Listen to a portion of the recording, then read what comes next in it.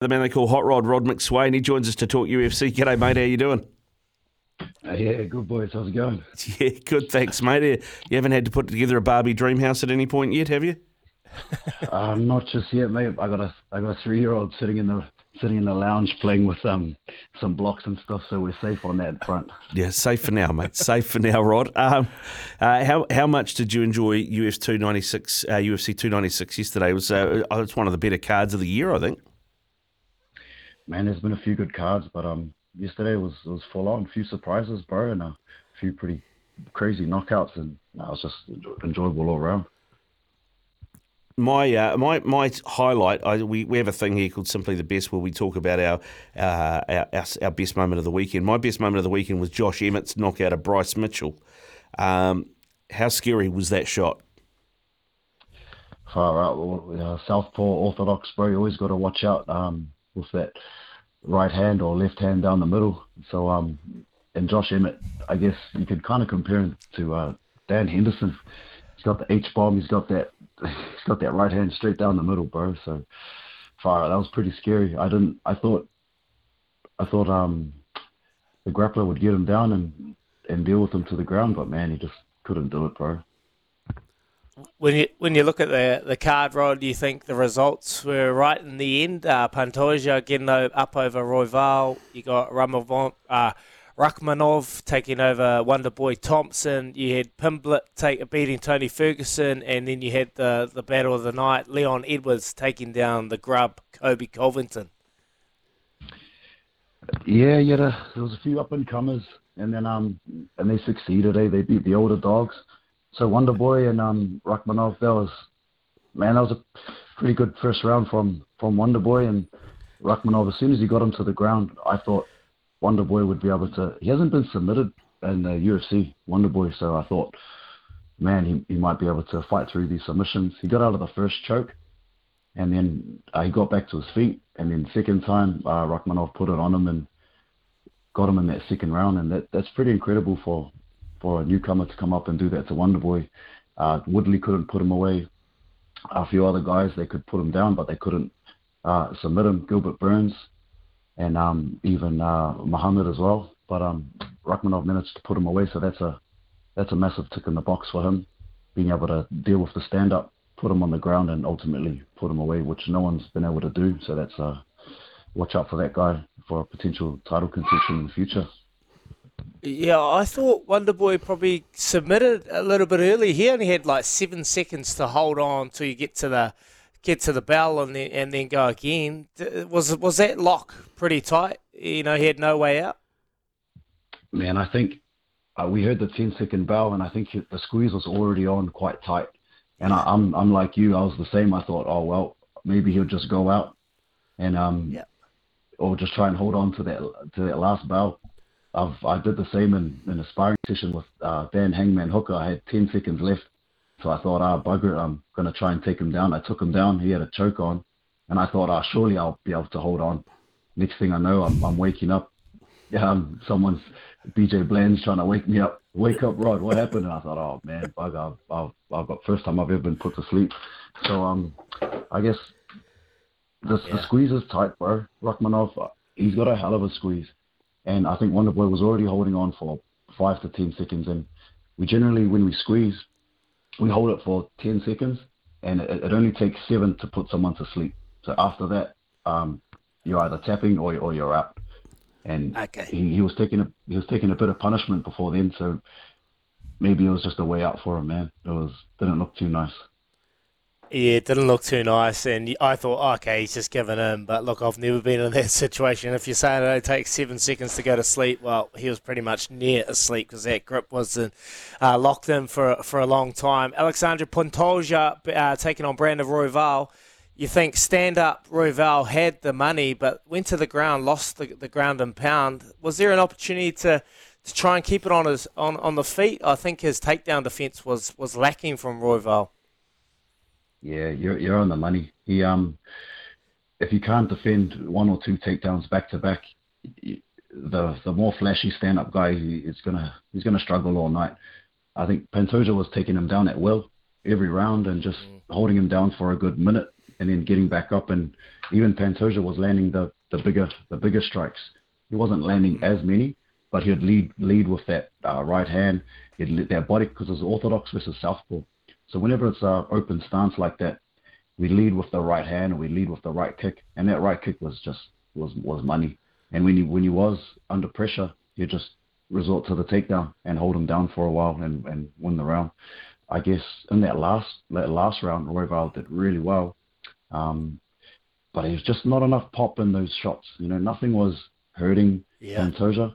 Yeah. And Pantoja's got a funny way. He looks like he's tired, but he can still explode. He looks like everyone says, oh, he's gassing, but he did that against Brandon.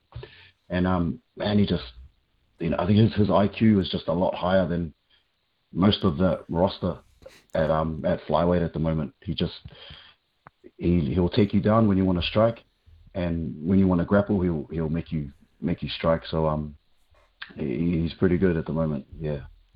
I mean, you've done quite a bit of work with the CKB boys, mate. Do you sit down and watch something like that and think, what does Kai Kara-France need to do to beat one of these guys? I mean, how far away do you think he is, and what would you have learned from watching that?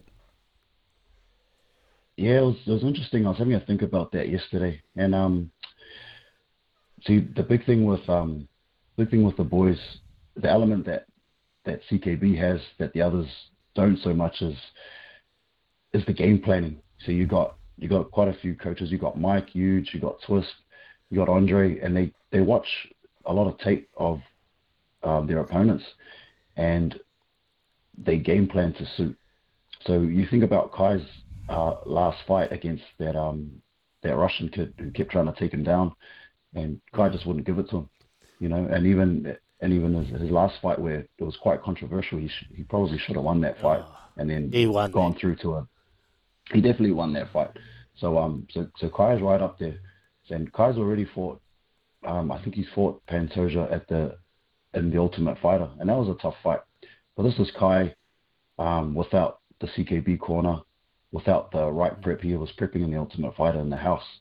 So Pantoja's come a long way, but I think Kai has grown the most in that division. And his fight against Brandon, where he caught that, he was winning the fight, and he caught that body kick, and fair enough, he caught it. But if that didn't happen, Kai was ahead on the cards, and that would have been very interesting. So I think Kai's right up there with the top five, or he is in the top five, and he's right up there with title contention.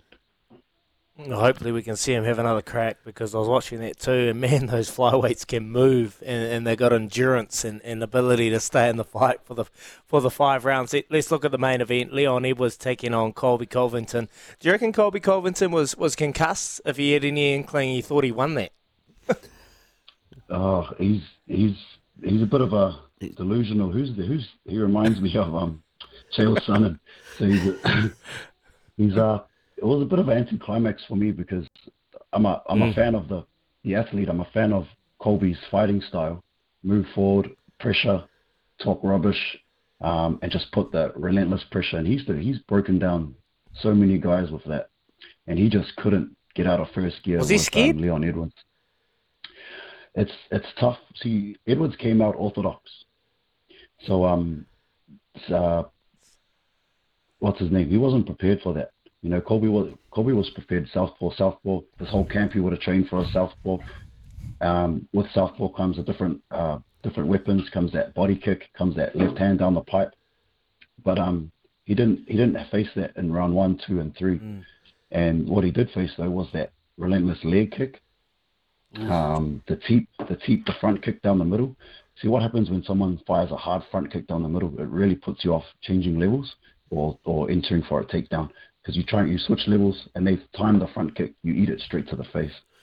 So Leon's corner definitely did their homework there. I think Colby could have taken a lot more risks.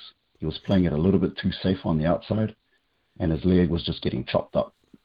And by the time he did start moving forward in that 4th and 5th round, and I think he won the 5th round, it was just too late. We needed the 5th round Colby right in the 1st round, because Leon did start to gas, but it was just too little too late, man.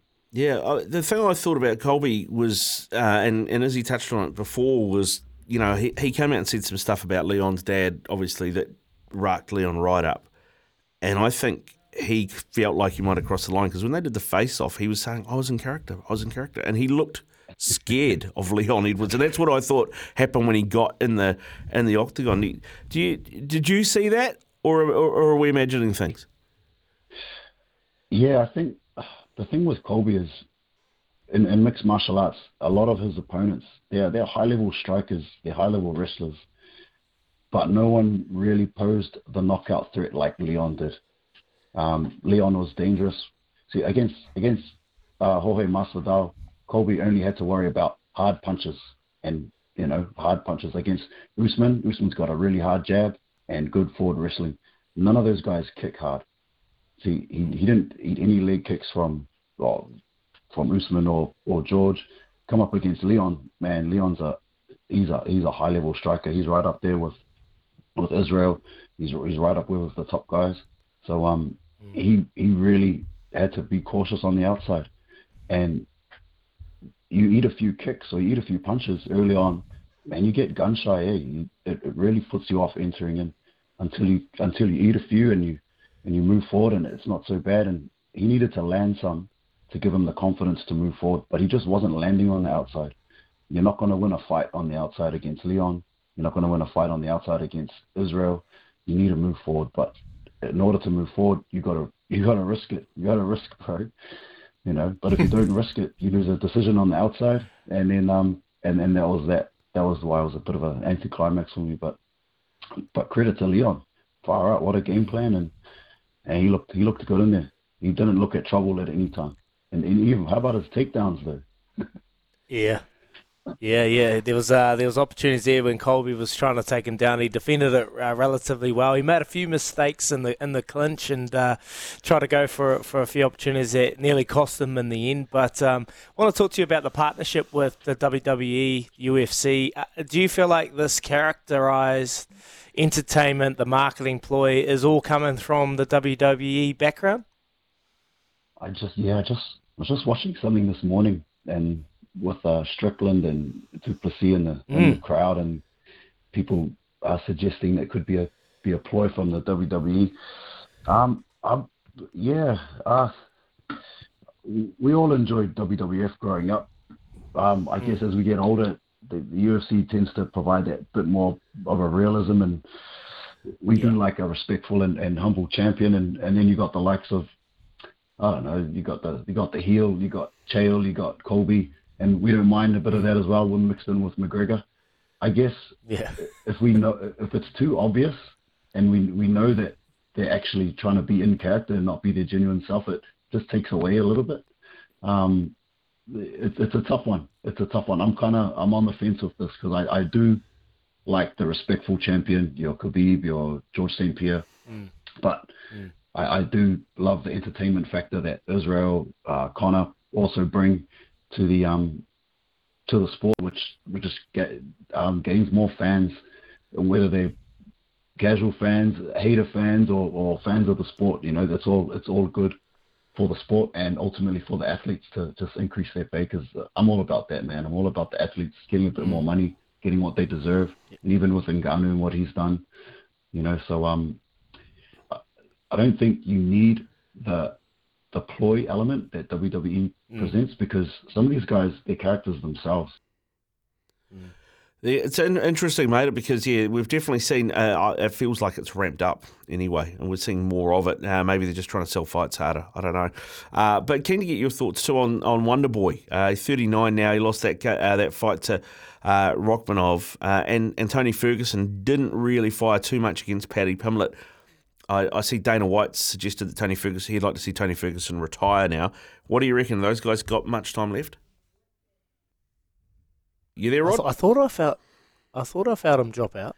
Oh, he might have dropped out. Might have lost him. But yeah, I mean, that was interesting. When Dana White is coming out, head of the UFC, and saying, I'd like to see Tony Ferguson retire, I think as a fighter, you got to go, okay. I mean, can you imagine what it'd be like if, you're playing day, Steve Hance comes out and goes, I'd really like to see Israel Dag retire after that performance.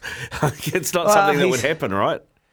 He's just right between the eyes as Dana White. I think you want honesty. And as an athlete, you want to continue on forever. But the reality is sport is ever evolving and age is a number that always changes every single year, and it gets harder. You wish you could be able to do the things you could do as a young player, but you can't.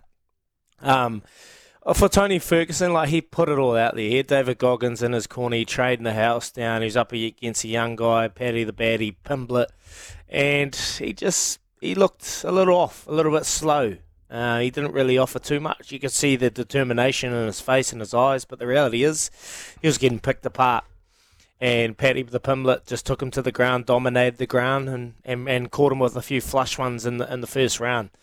So, yeah, look, age is a factor. Dana White knows, and I'm sure these fellas, these athletes, particularly in the fight game, they want to have a longevity for life post this. And when you continue to get punched in the head, that shortens that life expectancy. So you got to make those decisions, put your ego to the side, and I'm sure they will. And Dana White's probably just looking out for them, protection of their longevity in life. Yeah, so thanks to Rod MacSwain. He just texted me. Cheers, Rod. He said, sorry, bro, connection just dropped out. So, appreciate you, Rod. It was awesome. Yeah, mate. Great chat. Yeah, great chat. He knows the ins and the outs. He had a pro career himself, and he works with the CKB boys, training them.